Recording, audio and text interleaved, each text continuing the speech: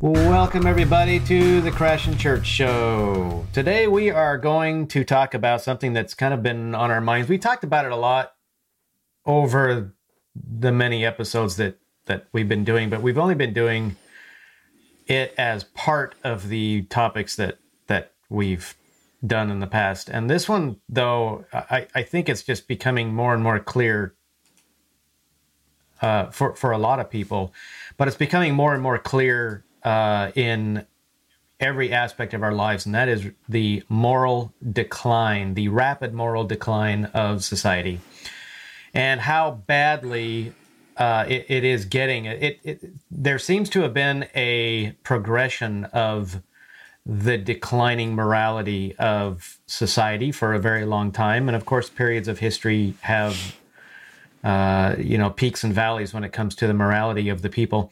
But this time, these last few years, and it almost seems like I wouldn't even say the last decade, it's been less than that we have now, it's almost like we've just jumped off of a cliff and we're just falling straight down now. Yeah, and I don't think we're rolling down a hill. I think we're just falling straight down. I think, a big part of that stems from the fact that morality as a concept has been denied, so that there's a rejection that morality even exists in society that's been embraced at large. Or another way that they look at it is, relative morality, that what makes something moral is. I remember when I was first in college, I took a ethics and something, I can't remember the exact name of it, but an ethics course, right? It was basic, general ed class that you had to take. And the professor posed that question: what is morality? And it's the first time that I remember coming across the concept where so many people in the class, their answer to that was, what I think is right. That's what defines morality, is what I think is good and bad makes it good and bad. And it was just like this shock to me. This is the first time that I'd ever come across that sort of thinking in my life, that people could think that way, that people could think that morality wasn't a constant, and what you thought was moral or moral or not didn't define that, didn't change whether something was moral or not. And then, of course, the professor led into the various different philosophies and philosophers about what defines morality, all of which were interesting and have some merit, and I tend towards utilitarianism a little bit, but ultimately, I think you and I both agree on that morality stems from God, and that morality is defined by the Creator. And I think that there's a lot of merit in holding a view of that, of what makes something moral. And I think that you can't really get away from it without actually destroying morality. Because otherwise, at some level or another, you're putting morality into the hands of creatures, people, beings, who are flawed, who are imperfect and weak and flawed and think, are naturally inclined towards evil things. Humankind is also naturally inclined towards good things. But there's no question that humankind has a natural inclination towards evil and doing evil things. And so if morality stems ultimately from the wisdom of mankind, it's going to falter and fall. It's going to fail. And that's what we're seeing. People are casting off God. Casting off God as the source of what is good and bad. And that's not to say specifically, you and I are both, we belong to the same religious organization. We're both Latter-day Saints. And so we believe the Latter-day Saint tradition is the true tradition and teaches the correct version of doctrine and is, has the true revelation from God and stuff. But we also recognize that the history of morality in the United States comes from the Christian and Judeo tradition, of which the Latter-day Saint, the Church of Jesus Christ of Latter-day Saints, is a part of. And the United States was developed on those principles, on the Judeo-Christian principles of morality. And so as we see that being cast aside, then the country starts descending into this philosophy of relative morality, which equates to no morality.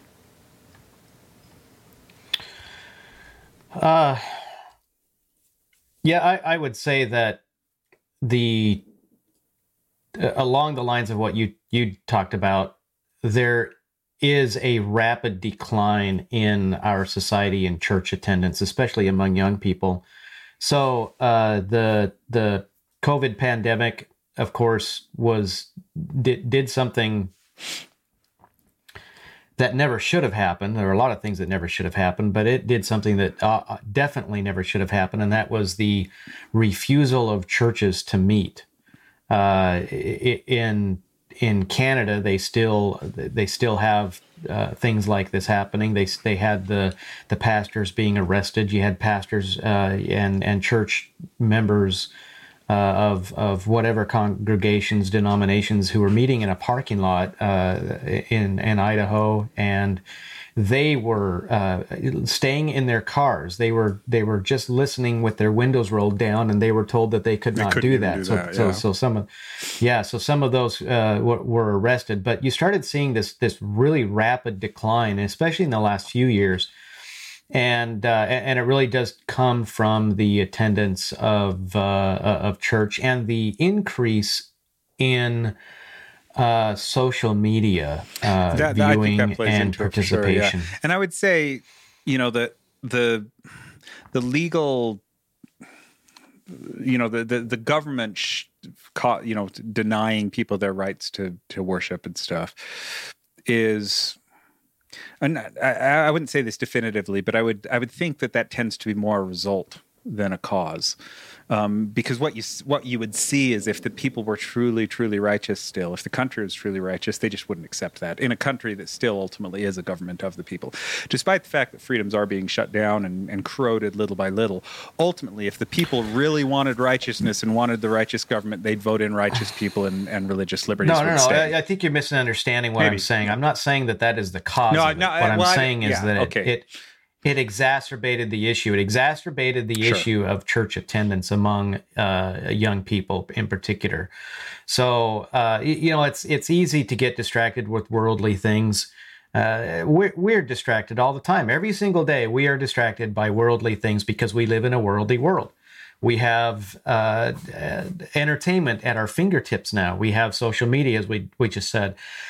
We have the internet. We have YouTube. We have all of these things that we have such rapid availability of, and we have a constant desire for instant gratification, entertainment. I was thinking about instant satisfaction. Yeah. We really do, but now it's to the point where you and I have talked about this a lot, and that is the almost complete annihilation of morality in the entertainment industry. Yeah. So you now have to have companies like Angel Studios, like the Daily Wire, the Blaze. They have to generate their own content in order to maintain some sort of moral connection. Yeah, absolutely. And Angel Studios does a really, really good job at this. But it's really amazing to me that they are completely privately funded. So the viewers are the ones who fund them. They donate. And it's interesting that while Hollywood has had really bad attendance at movies, particularly films that they really try to pass off, the complete opposite direction that they are going, the very apparent opposite direction that they are going, is really causing people to not want to go see them. So people, I do believe, do want to have quality shows, right, but you still have that sneaky, you still have those little bits that are thrown in there. And like you said before, morality is whatever makes me, or whatever I think is right. And what even among religions, and particularly Christian religions, even what one Christian denomination believes is right might differ from another Christian denomination. I shouldn't say might. I said it does differ, sure, among other ones. And you could be forgiving of that to an extent. Obviously, it is one of my criticisms of like the Daily. I'll use the Daily Wire. I know the Daily Wire has been hot in the news lately, but it's just relative to the topic of entertainment. So, but though we might talk about the other controversy later on. But no, the Daily Wire's attempt to create entertainment that is, good, wholesome entertainment to fight the evil in the world. But their values, in my opinion, they're good values, but they have some weaknesses in that regard. So the Daily Wire is putting out content that is not as wholesome as I wish it was. And I think it's one of those things where, and I've heard the commentators say things like this before, where it's like people like violence and sex and swearing, so we're going to put that, some of that stuff in our shows because we want to sell our shows. And I just can't help but think to myself that that's kind of the wrong approach to saying these shows have become too evil, so we're going to make things that are less evil but still a little bit evil, so people still like them. That's kind of what it almost feels like they're saying when they say those sorts of things. And I'm not saying that the Daily Wire is going to produce, Game of Thrones type content, but they might, right? Because I know they watch those sorts of shows and they love them eventually, and they don't have a moral standard where they think that sort of thing in and of itself, putting nudity and excessive violence and gore on the screen is in and of itself an immoral thing to do and a problem. And so even in place now, Angel Studios is a different issue. I think they're a solidly Christian, obvious organization, and they're not going to be doing that sort of thing.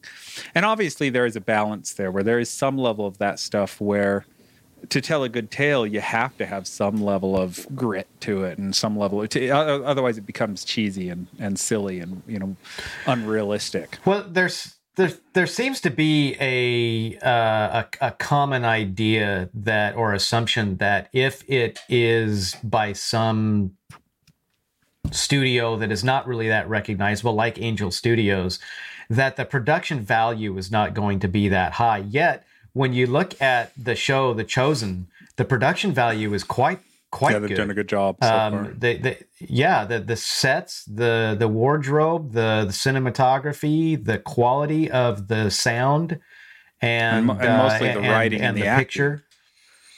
Of course, the writing and the acting really is superb. Yeah. It is really, really good. And you never really generally saw that kind of thing with shows that had that moral center, that really strong moral presence, and yet these do, and they've really set a good high standard.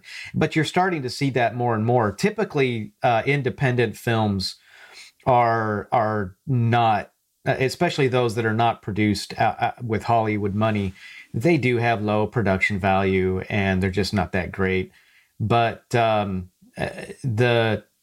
nowadays we are seeing that the production values are getting quite good. And it's easier to do high quality production, especially if you're not doing heavy special effects. The cost of good filmography, or cinematography, whatever you call it, has gone way down, where anybody can do that nowadays. Like, anybody could produce really high quality video. Even the video quality of like the videos that we're doing for this podcast, it's not great. We're just using webcams. But if we were interested in, mostly the reason we use webcams is because it's easy, like it's simple. But I have a digital camera that does really, really high quality video that I could use for this, and I could do really, really high quality video. I could pay a little bit more attention to my lighting, and I could get a professional result out of my videos here with, a little bit of study, a little bit of effort, and a little bit of cost, compared to 20 years ago, where there was a major cost prohibition to doing that sort of thing, to being able to create that sort of thing. And so now, and that's not to say that I think Angel Studios probably has invested in, has purchased, actual, like the RED cameras, that are professional cameras and stuff. So they probably have invested more than that. But you wouldn't have to necessarily, even to create really high quality video. But but this goes back to the fact that it's the contributions of the viewers that are funding those things, and it shows. It does show, it's a testament to the fact that people want to have quality programming and stuff that's not filled with all that other stuff. And don't need special effects, I'd throw on top of that, because one of the other things Hollywood's gone to is you don't have this huge special effects laden, You gotta have a $200 million Otherwise, budget, people aren't or gonna else watch it. we're not gonna. And- Then I had to go watch it, which is a bunch of BS. And I think, yeah, it's a great point. My, Great point. my son and I, we go to we go to Amazon Prime. You know, we'll watch Prime Video. We'll put it on Netflix and things like that. And I'll be searching for whatever's new and what are the hottest things. You see the traders and yeah. Yeah, so we look for things that we know that we would enjoy. So we know that right now that we are into colonial pirate history. Mm-hmm. We're into European history. My son's into Viking history. So we have shows that we can access. But when you look at the descriptions of the ratings and what is in what type of content is in it, almost 100% of the time it is strong language, it's TVMA, strong sexual content, and it's TVMA, and rarely are we finding anything that is PG-13 or TV-14, which is the PG-13 equivalent. Like, it's still filled with a lot of stuff. So now language. One of the shows that we love to watch is Stranger Things. Mm-hmm.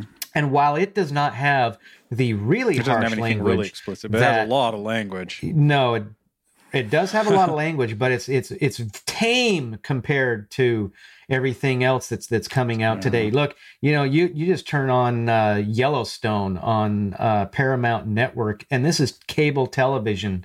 And it is laced with absolutely the worst language. You have the same thing on Netflix with 95% or more of the shows. Same thing with Amazon, 95 or more percent of the shows. And it's like Hollywood and all of these programs or all of these networks do not understand that people are clamoring for more high quality content. And when they do come out with high quality content that is not laced with those things, it's really highly rated. The audience loves it, but they don't create more. You mean and so this is why Things. Yeah. Like Stranger Things. Yep, exactly. And I do think that this shows that the moral decline is being not only contributed by, but led by the entertainment industry. Agree. Though I would say we have. They try to make more. Hollywood is, and it's not all just Hollywood, but the entertainment industry obviously has been historically terrible at that. They have a success, something like, and Star Wars is the primary example of this, right? Where you have Star Wars come out and it's this huge hit. And so Hollywood translates that as what sells?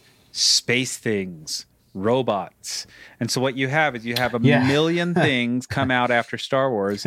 We were talking about Battlestar Galactica just the other day and how Battlestar Galactica was just a Star Wars ripoff ultimately. And I remember like the original Clash of the Titans and stuff. They had this little mechanical owl that was in the original Clash of the Titans because they needed to have their R2-D2 in there because that was this is what people want. This is what sells. And so instead of ever translating it to be, this is a great story, acted well. I don't know. The acting was all phenomenal in Star Wars, but acted well enough. But told well, exciting, thrilling, done well. Well put together show and stuff. This is what people want. Instead of that, they're like, oh, people want space shows. And that's the way they translate it. You see the exact same thing with shows that they do now, and the hit thing right now, which you'd think they'd be past, but they're still not. But it's superheroes, right? Disney came out and did the Marvel thing, and all of a sudden, what sells? Superheroes. And so you just see tons and tons of superhero stuff, and now it's being it's been bled dry, and they're now squeezing out the cartilage. Well, and starting to do it where they're still thinking that we could sell superhero stuff because superhero stuff sells, but forgetting that what really sells is good, well-written, well-acted, well-produced stories done well. And so they're not doing that anymore. And so the superhero industry is dying accordingly. And they're saying, oh, it's superhero fatigue. It's not superhero fatigue. It's they're saying that what they're saying is people are they're bigots because they're putting all of this woke stuff in there, and people aren't wanting to go see the woke stuff, and they're saying that it's because people are they're racists or they're sexists or whatever, and that's not true. What they're seeing is a decline in the quality of entertainment, and it includes morality. So we have these moral things, and then you've got the same thing in our political structure, where now we have this massive, very outwardly immoral government. And it ranges anywhere from the state, the city, the county, all the way up to our national and federal government. And it's all over the world now, where we see very, very bad behavior by our elected officials. And these are our public servants. They're supposed to be held to a high standard. They're supposed to be accountable to the people. And it's almost like now, we are the serfs. We elected them, but we elected them rulers. They call them. We refer to them now as our leaders, and they're not our leaders. They are our public servants, and so this outward refusal to be held to a moral standard. You look at Representative Swalwell, who had the Chinese spy that was sleeping with him for over a year. And he was completely compromised. And yet he stood on the Foreign Intelligence Committee and all of these things. And yet, even though we have that, and people are crying for his resignation, nothing ever happens, and it's because it continues to be ignored, swept under the rug, refused to acknowledge it by whichever party is in power, and to me that's really a decline. I was watching something yesterday. They were showing an interview clip of Donald Trump back in the 90s, and I think it could be easily said that Donald Trump is not a moral person. He's not a well-centered. He doesn't have good moral center. Just 1 minute. And in this interview, he was saying that if somebody wrongs him or wrongs a person, he feels like the person who was wronged now has the right to go completely out of their way to wrong that person back. Yeah. He said an eye for an eye. He absolutely believes an eye for an eye. He doesn't believe in turning the other cheek. Those were the words he used. And when you have someone like that, where now the right looks at Donald Trump, many people on the right look at Donald Trump as the hero. Hey, we're glad because he hits back. We're glad because the left has hit us for so long. We want somebody now to hit back, and it's okay if that is an immoral person. It's okay if he does dirty fight fire things with back. Fire type approach. Yes, because we're so tired of having the dirty things done to us. And I looked in the comments of that video clip, and it said one person said turning the other cheek does nothing. And I really stopped engaging in social media quite a bit because people are never going to listen. But the thought went through my head is it might not do anything now. It might not do anything in this life, but that's not why you turn the other cheek. You don't turn the other cheek it's because also extremely you want short-sighted. To say that it doesn't, it's to very say that it doesn't do anything is only looking at the situation itself. And that may be true. Like if you turn the other cheek, someone will wrong you, you turn the other cheek, they wrong you again. It doesn't actually solve the problem or make it go away or anything. So that's all they're looking at is the short one. But if you take society as a whole, and you take society as a whole being willing to en masse turn the other cheek when they're wronged, it absolutely does something. It makes a huge difference in what society is and what we become, to be able to forgive each other and to turn the other cheek and to look past grievances and grow up and be bigger people, be adults. It makes a huge difference. Yeah, I think that was pretty apparent. But when George W. Bush left office, there was no fanfare. He left. He didn't ask anybody to follow him, and the Obamas went into the White House. All of the people took down stuff. They actually what's the word I'm looking for? Not graffiti, but they graffitied the White House. they graffitied.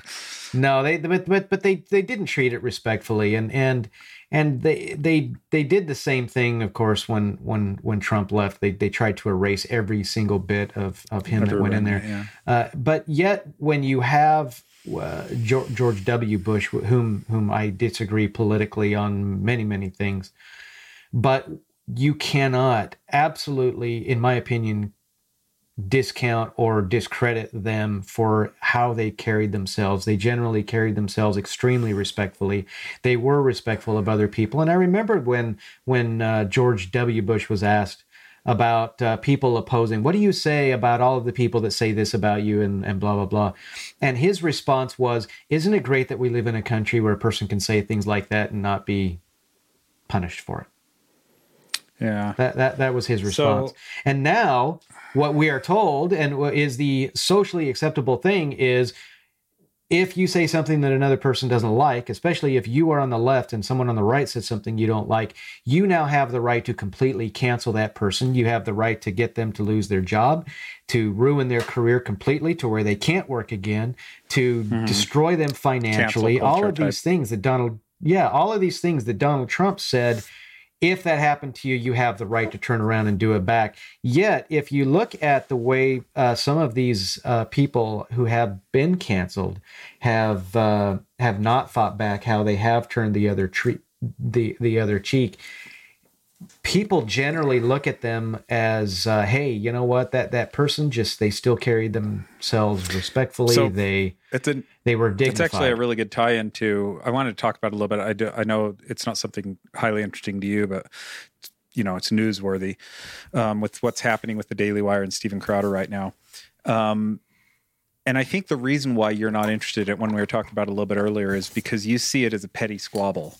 And I absolutely agree. When you have two conservative groups that are, in this flame war publicly and in the public space and stuff, one of the biggest things that I think people sort of respond to that is think, why isn't this being done behind closed doors? Why are you airing these things publicly?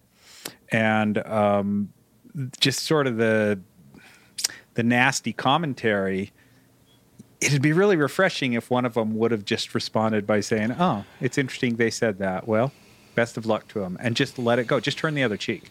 Like in that sort of situation, being able to just turn the other cheek. And I understand why the Daily Wire responded the way they did and stuff. Steven Crowder attacked him in a way that they feel hurts their reputation, and so they feel the need to defend that, against him. And it's understandable.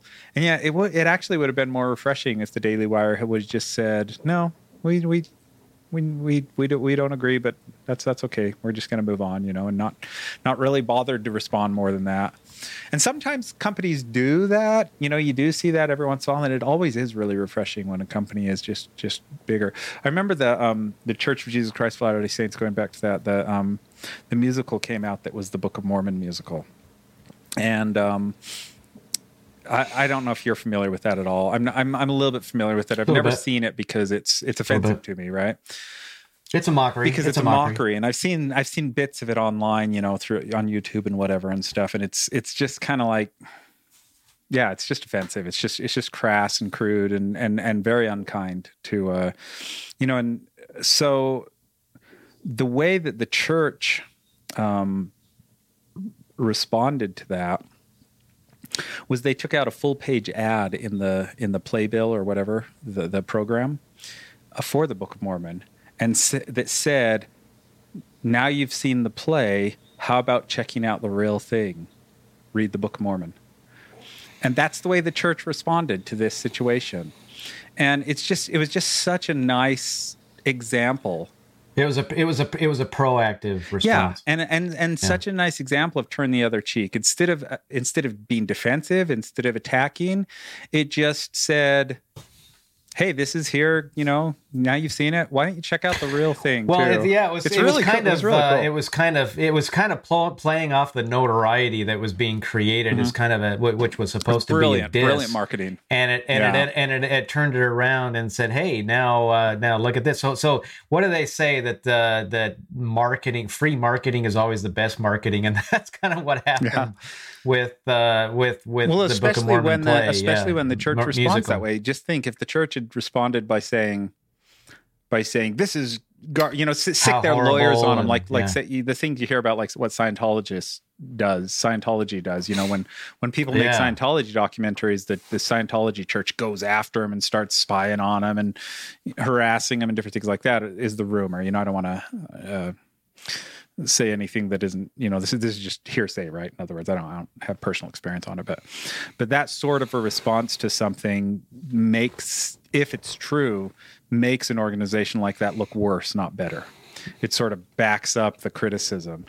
And when you have this mockery of an organization, that the organization responds the way the church did, the Church of Jesus Christ of Latter-day Saints did to the Book of Mormon musical, it shows that the church actually is good and righteous and trying to be, do as Christ would have them do. It means that they put their money where their mouths are, in other words. And so it's a really refreshing thing. And I'd love to see that more, particularly with conservatives, because conservatives in general are the whole idea behind conservatism is standing on principles of morality, right? Judeo-Christian morality. And not all. Yeah, but it's Go ahead. What's really sad is it used to, even a couple of years ago, we could have said that by and large, many members of the Republican caucus were I considered them to be more, pretty upstanding. Now good grief, a handful maybe to actually be more that I can think of people. Off the top of my hand that I would consider. Yeah, I'm talking about what conservatism should be rather than what the conservative movement is. Yeah. Well, but my point is that this is part of the decline that I'm talking about. This is the decline in our society. We have, this now constant bombardment of language, especially. Language to me there is zero need for harsh language in any situation, at any time, anywhere. By harsh language, do you mean foul language, or do you mean sharp? Foul language, cursing, swearing. I truly do not believe that swearing is justified or needed or makes a point any more poignant than just using strong language without the profanity.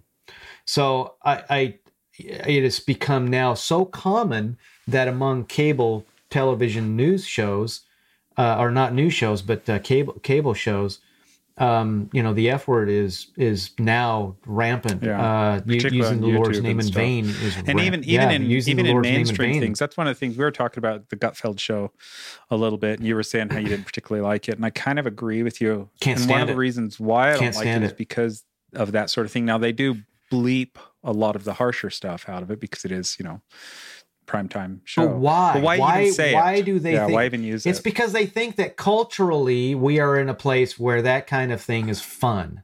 And I can tell you, like, I make fun of some people that I work with because they'll use the F word 40 times in one sentence, where literally every third or fourth word is the F word. And I'll kind of joke with them, but I'm, I definitely have a point, and that is, do you have to use the F word like that? And they say, oh yeah, you're right. And then they'll do it again and whatever. And but they do it so often now that it's habit, and they don't think about it. But yet, to someone like me who watches his language and who is trying to raise a child who doesn't rely on that kind of thing, it's pretty offensive, and not meaning that I can't get over it, but it just Well, you means can even be that, forgiving of hey, it. I don't need that. It brings me down, but it brings me down. Sure. It's like, Yeah, no, I don't I've want to be worked around in that kind places of. like that too, so I know exactly what you're saying. And you can kind of be forgiving of it. I use,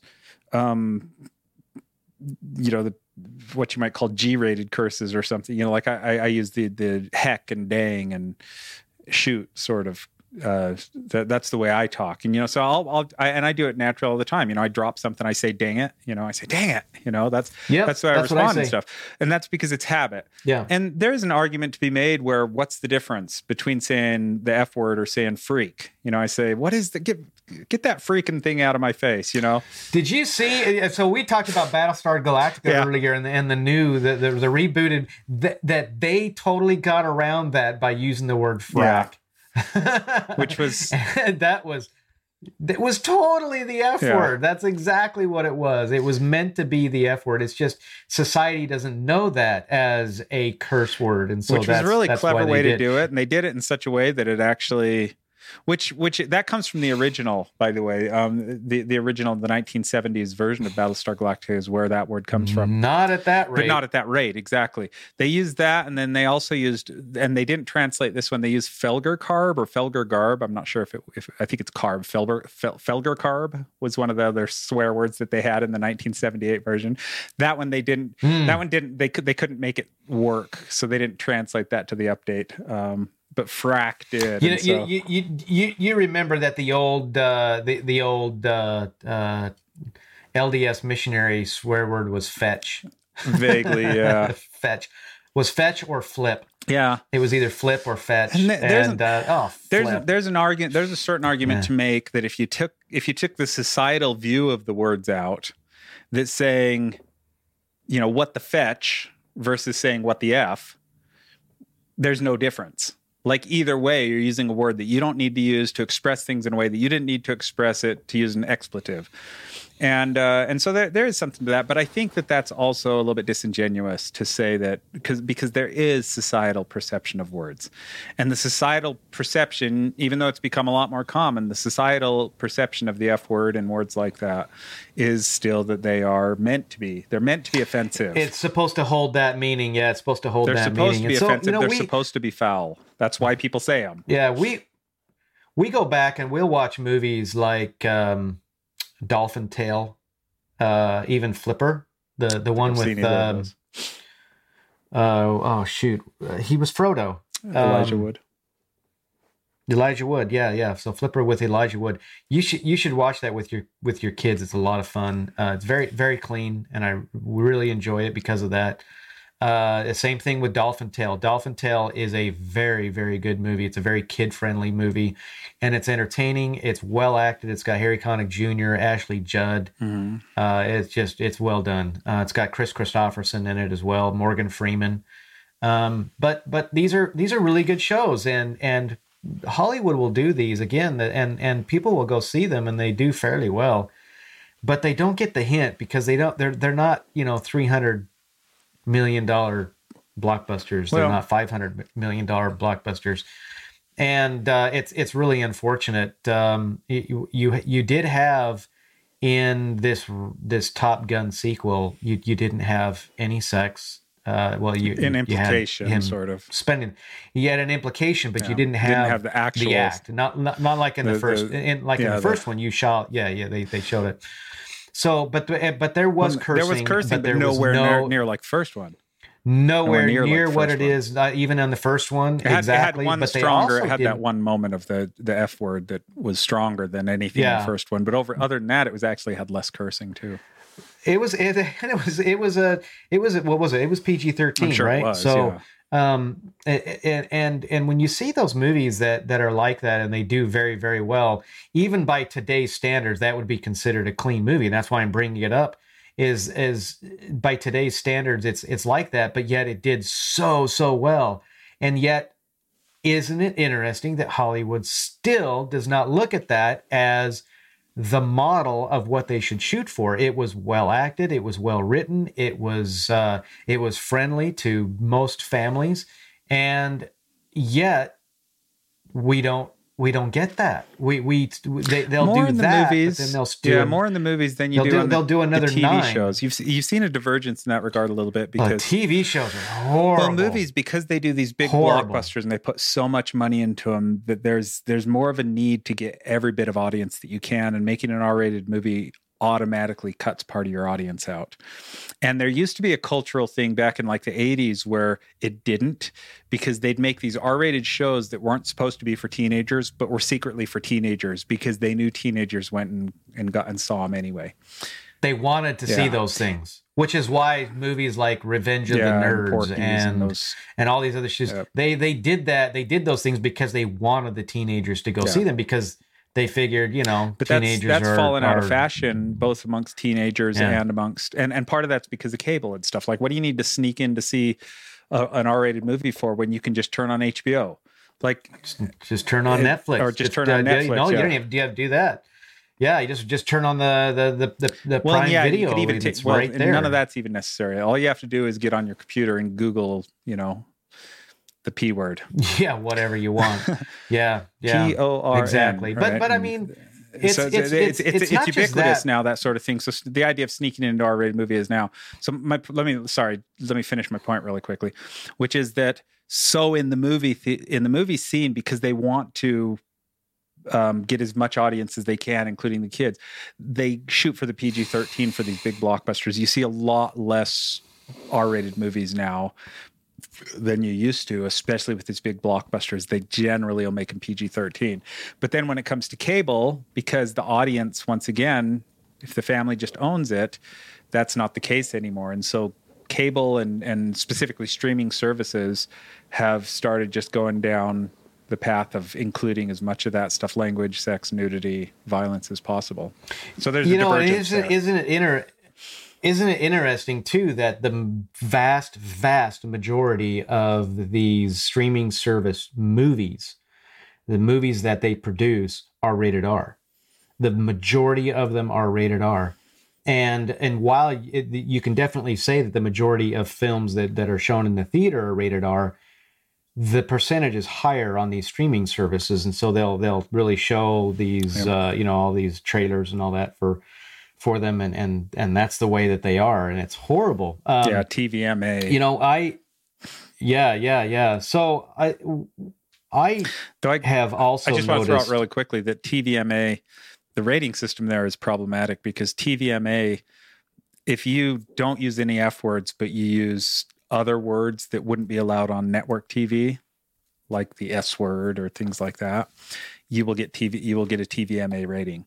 So TVMA rating goes all the way from stuff that has fairly strong language in it, but not F-bombs throughout, and no sex and not extreme violence, to those extremities. And that's all included in TVMA. It all gets kind of thrown into that same big bucket. Yeah, and I have seen some of the shows where they don't have any of those other things, but because of the language, they'll get an that. Example is one of my favorite shows is Justified with Timothy Olyphant, and relatively speaking, it's not terrible. It's got enough in it that makes it TVMA and stuff. But it's not like Game of Thrones stuff, and it's not like F-bombs every other minute or anything like that.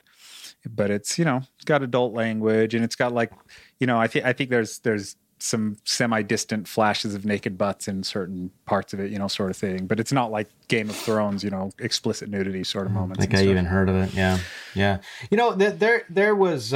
There's something else that really is contributing, and we have seen this really take the front stage, and that is the rainbow jihad. Right. In society, particularly the trans movement right now.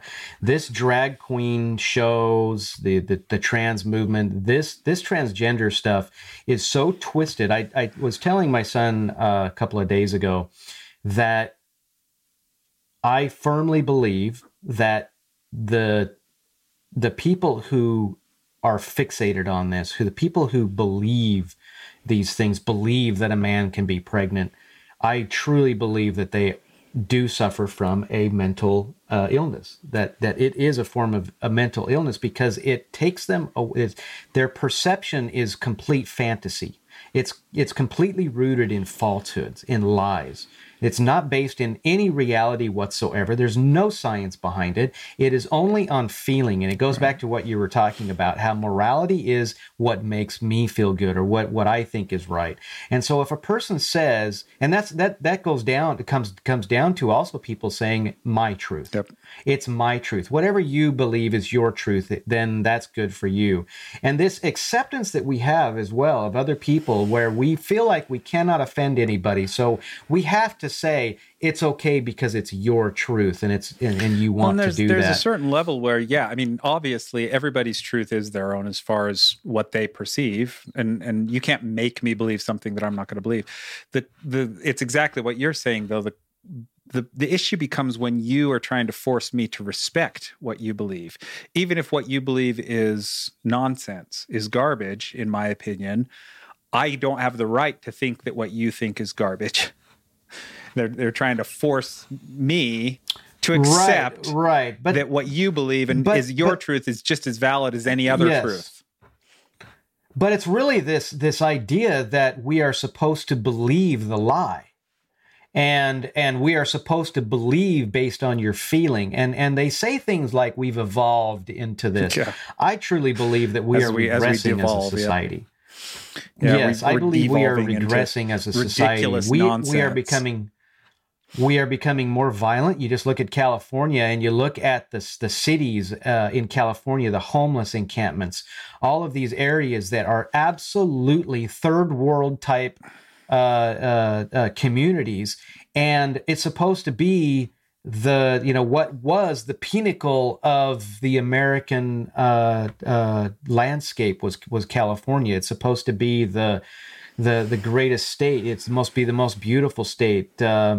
But what they have done to it is they've completely destroyed it, and it is this sick and very twisted version and very sick and twisted morality that has just completely gripped California to where now so many people that used to believe that things like that were bad, now they've come to accept them and say, you know what, as long as it doesn't affect me. Well, it is affecting you. It's affecting everybody now. The drag queen shows are affecting everybody. The trans movement is affecting everybody. All these things are affecting us because we gave an inch, and the inch that we gave was gay marriage. Yeah, and they talk about, you hear that sort of feedback all the time where it's like, if it doesn't affect you, what do you care what other people do in the privacy of their own lives?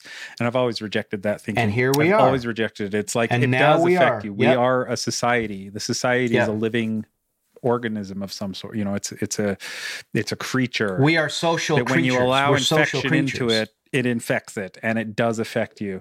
And there's a balance there, That's obviously. Like saying that if I have cancer in my big toe, it's not in my leg, that it's not going to affect my leg. Well, my great-grandmother got cancer, and it started in her foot. She had the front half of her foot amputated. Then eventually she had the rest of her foot amputated at the ankle. Then she had her leg amputated above the knee, and eventually it killed her because the cancer spread. And that's what immorality is. It is a cancer that will spread. Absolutely. If you don't think it's going to affect you, it will affect you.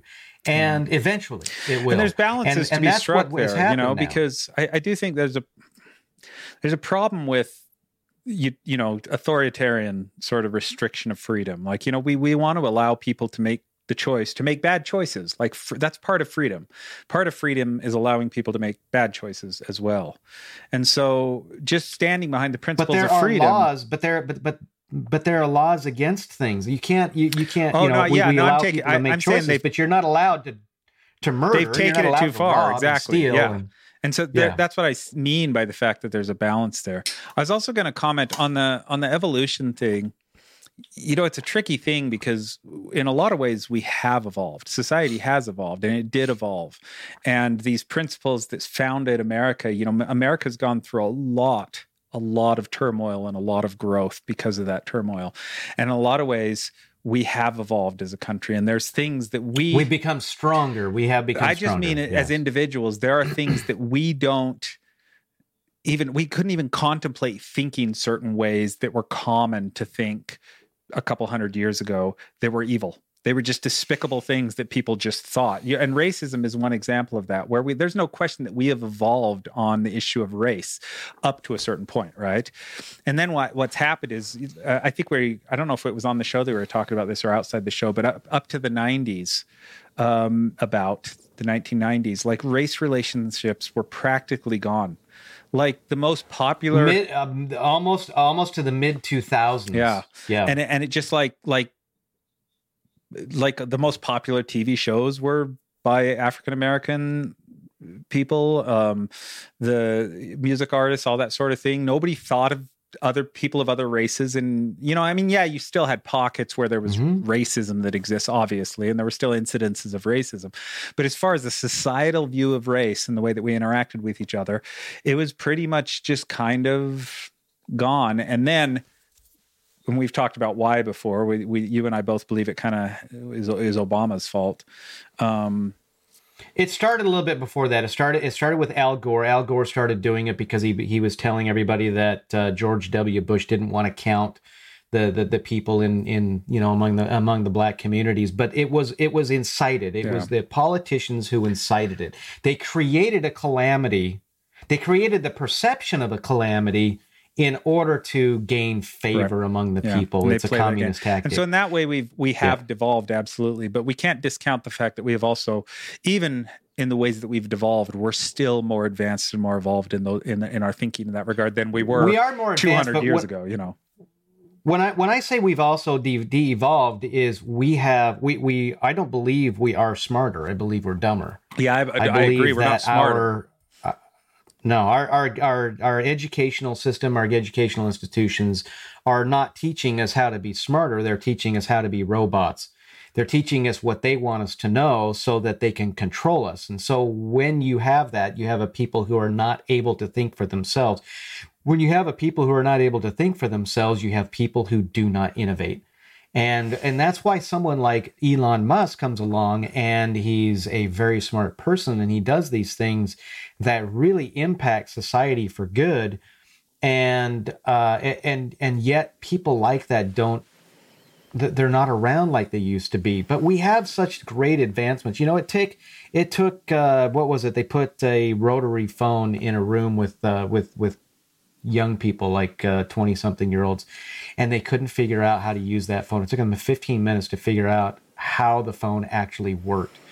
15 minutes of working with the phone to try to figure out how the phone worked. Knowing. You show, if you show them, they'd learn it like that. It's not like, but they don't. But they don't know how to use a phone book. They don't. So these are things that I'm talking about, though. They don't. If you gave them a book that was an encyclopedia with the topics alphabetized and whatnot, they would eventually get used to it. But what they're used to is doing a search.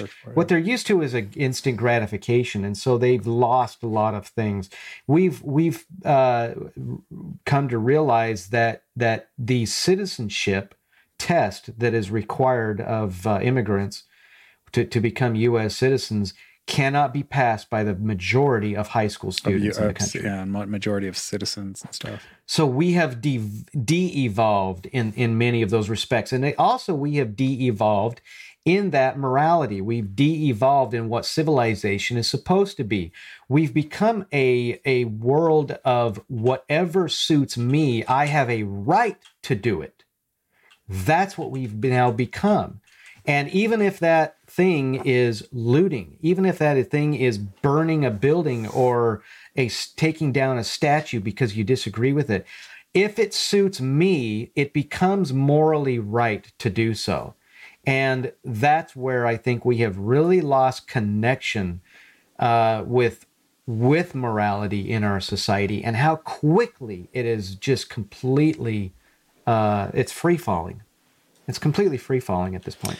I was looking up de-evolve versus devolve, because I think I said devolve earlier, and I think devolve is it's de-evolve. I think devolve. Well, I don't know if de-evolve is a word, but at least the meaning is correct. But the word that I use, devolve, is not correct. So that means something else. I wanted to talk just a little bit more about the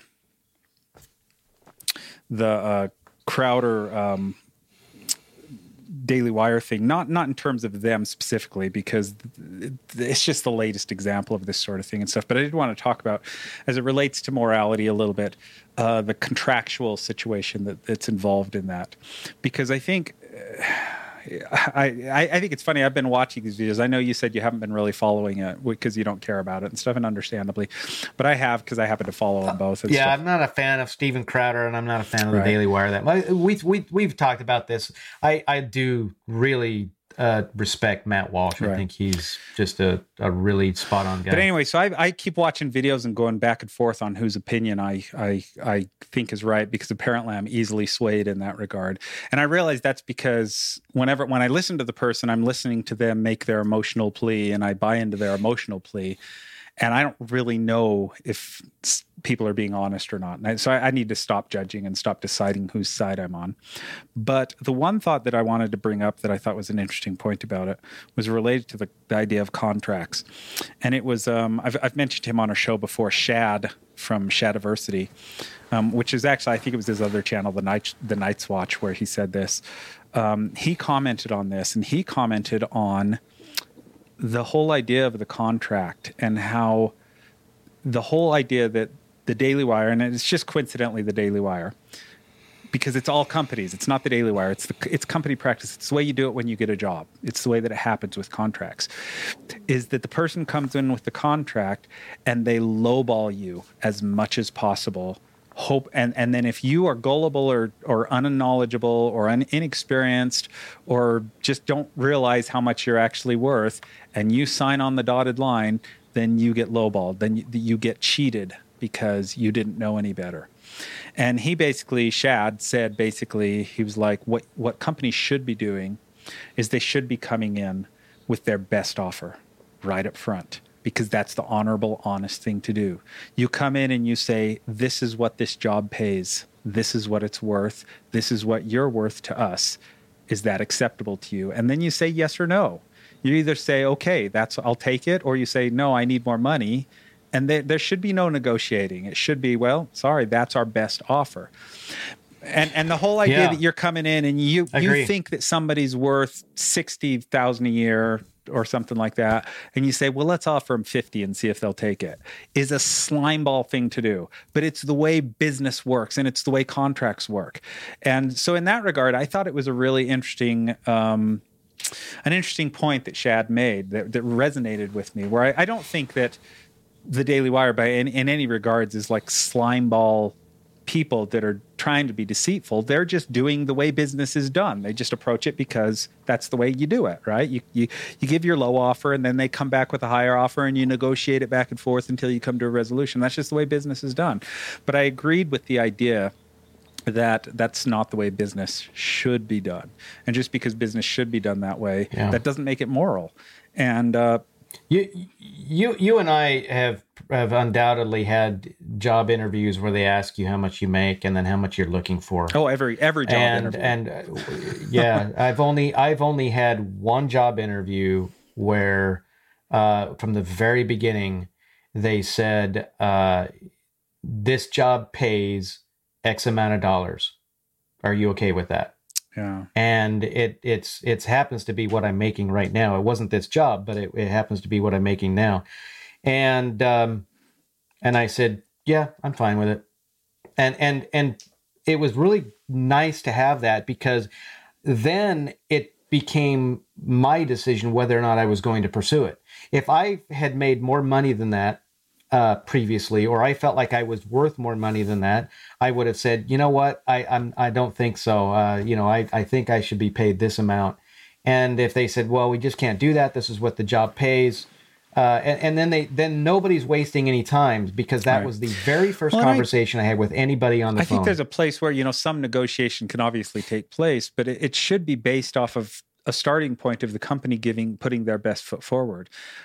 The way negotiation might take place is when if they put their best foot forward and they say, okay, we are offering you 60,000 for this, and that actually is legitimately their best offer, and you come back and you say, I need 70,000, I'm worth 70,000, then it becomes your job to explain and to prove to them why, and to say, I think you're misjudging how much I'm worth, and here's why.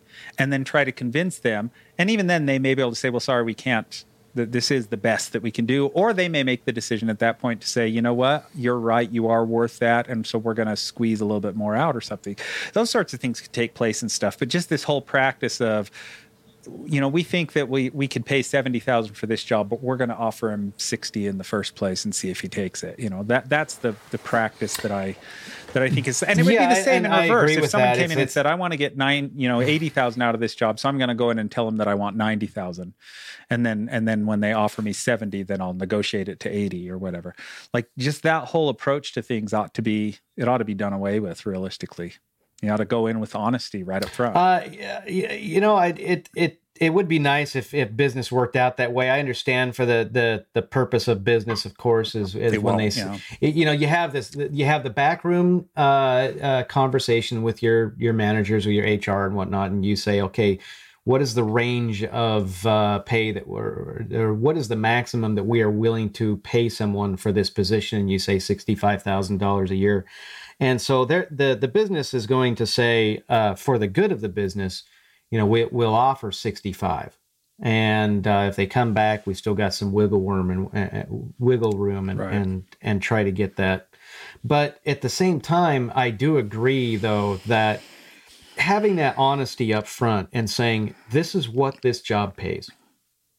Well, particularly when you're in the position of power, when you're in the situation where you're the business and they're the employee, most employees that come into looking to get a job, they're not power players. They're not negotiating, masters. They're not lawyers or attorneys or anything like that.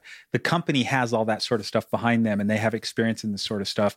And they also are the ones dangling the job that the person is desperately looking to fill. Well, and that also is more prevalent among salaried employees than it is with hourly employees. Hourly employees almost always are told exactly what it's going to pay. That is an excellent point. Which is the way it should be. But a salary gets negotiated. And maybe that's because they assume salaried people will be better at negotiating and should have more experience and be able to do that sort of thing. But it's just not true. It's not the reality. The reality is every time that I go into a job and they make me an offer that I feel is low and I want to negotiate it, it scares the stink out of me. It's very hard. I'm not a business type guy. I'm a creative type guy. I'm not a hard-nosed negotiator. That's not my personality type. It's not something I don't change jobs. I mean, I've changed more often than I like to, but it's not like I'm constantly out there, on the hustle, and that's what I'm good at doing and stuff. So it puts this incredible pressure on me to feel like I need to cave under or I'm going to lose the job, because I feel like if they say, we'll pay you this much, and I go in and I say, no, I want this much, that they're going to say, okay, bye. And then I don't get the job, and I desperately need the job, sort of situation. So it's a terrible position to be in. There was one negotiation over salary that I had that was very good, and that was they came back. They said, okay, this is how much we are willing to pay, and I said something to the effect of, hey, I'd like to go for this, and they went and it was $5,000 more a year. And then they said, then I talked about insurance. And I said, I'm looking at your insurance program, and I'm looking at how much money I am going to have to fork out just to insure my son, which ended up being $600 a month. That's how much it cost to insure my son. That was then. It's because probably the company more now. covered 100%. The company covered 100% of my expenses. So I was covering just one additional person, and I was having to pay 100% of that. And so it was $600 a month. And I told them, look, this is really going to hurt me. I said, I have my expenses, and I can't. I think what any person should ever consider when they are doing a salary negotiation is you look at what you have to pay every single month, and then you add on top of that. You never say, I need this amount of money to live. When you sell yourself short and you only make what you are going to spend in all of your bills, and I'm not talking about having fun and eating out.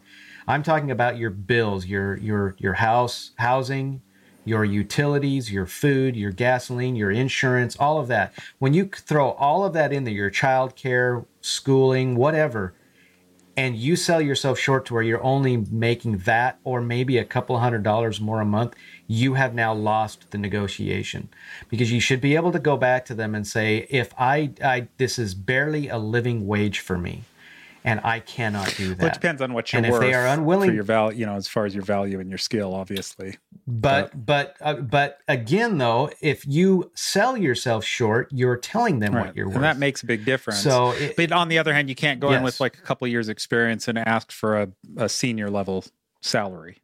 So no, of course not. No, there has to be a balance there, by and large, yeah, absolutely. But I'm talking about a seasoned person, and really, if even a person just coming out of college, if that person says, I'm willing to work for the bare minimum, after going through all of this schooling and I've piled up all of this debt, I do believe that they are selling themselves short. So you should be able to ask for a few $100s more than what you actually are going to spend every single month in all of your expenses, because everybody needs to have some type of escape. And I think you've been here before. I've certainly been here many, many times. And that is, when you only have enough to live on, your life is not enjoyable. You cannot do the things that you want to do. And it doesn't mean that you have to live a lavish lifestyle. It just means that you are unable to do the things that you would normally do. So when it comes to negotiating, I do think that it would be awesome if both parties would be, morally be honest and moral.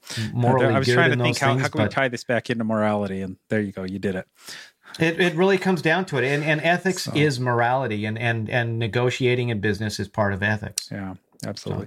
And it's not the same kind of moral decline that we've been talking about per se, but I did think it was interesting. And like I said, this has been around for news. Yeah, the way that business works and the morality there is a where we're talking about is morality. We're talking about the decline and the relative morality movement. Yes, and stuff, if you can stand in a room with your Savior and do the things that you are doing and not feel guilty about them because you feel like you can do them in the same room with the Savior, then that I would consider to be moral. Right.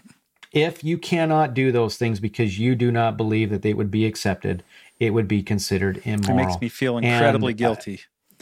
But see, that's how we should be. That's how we should really be guiding ourselves through our own lives. The little dumb things that I do all the time that would not qualify. The little dumb things that we say, in a joking way. The little things that we say, exactly. So anyway, but we're going to wrap this up. This has been an awesome discussion. I think that it really behooves us as a people individually to get ourselves in order.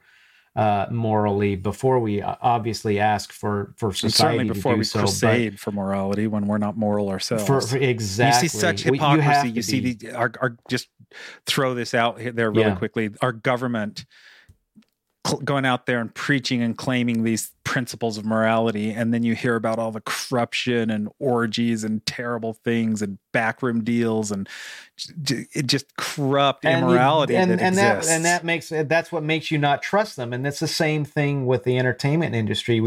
We now horribly see immoral that the people entertainment preaching industry morality is at us, preaching morality at us. They are.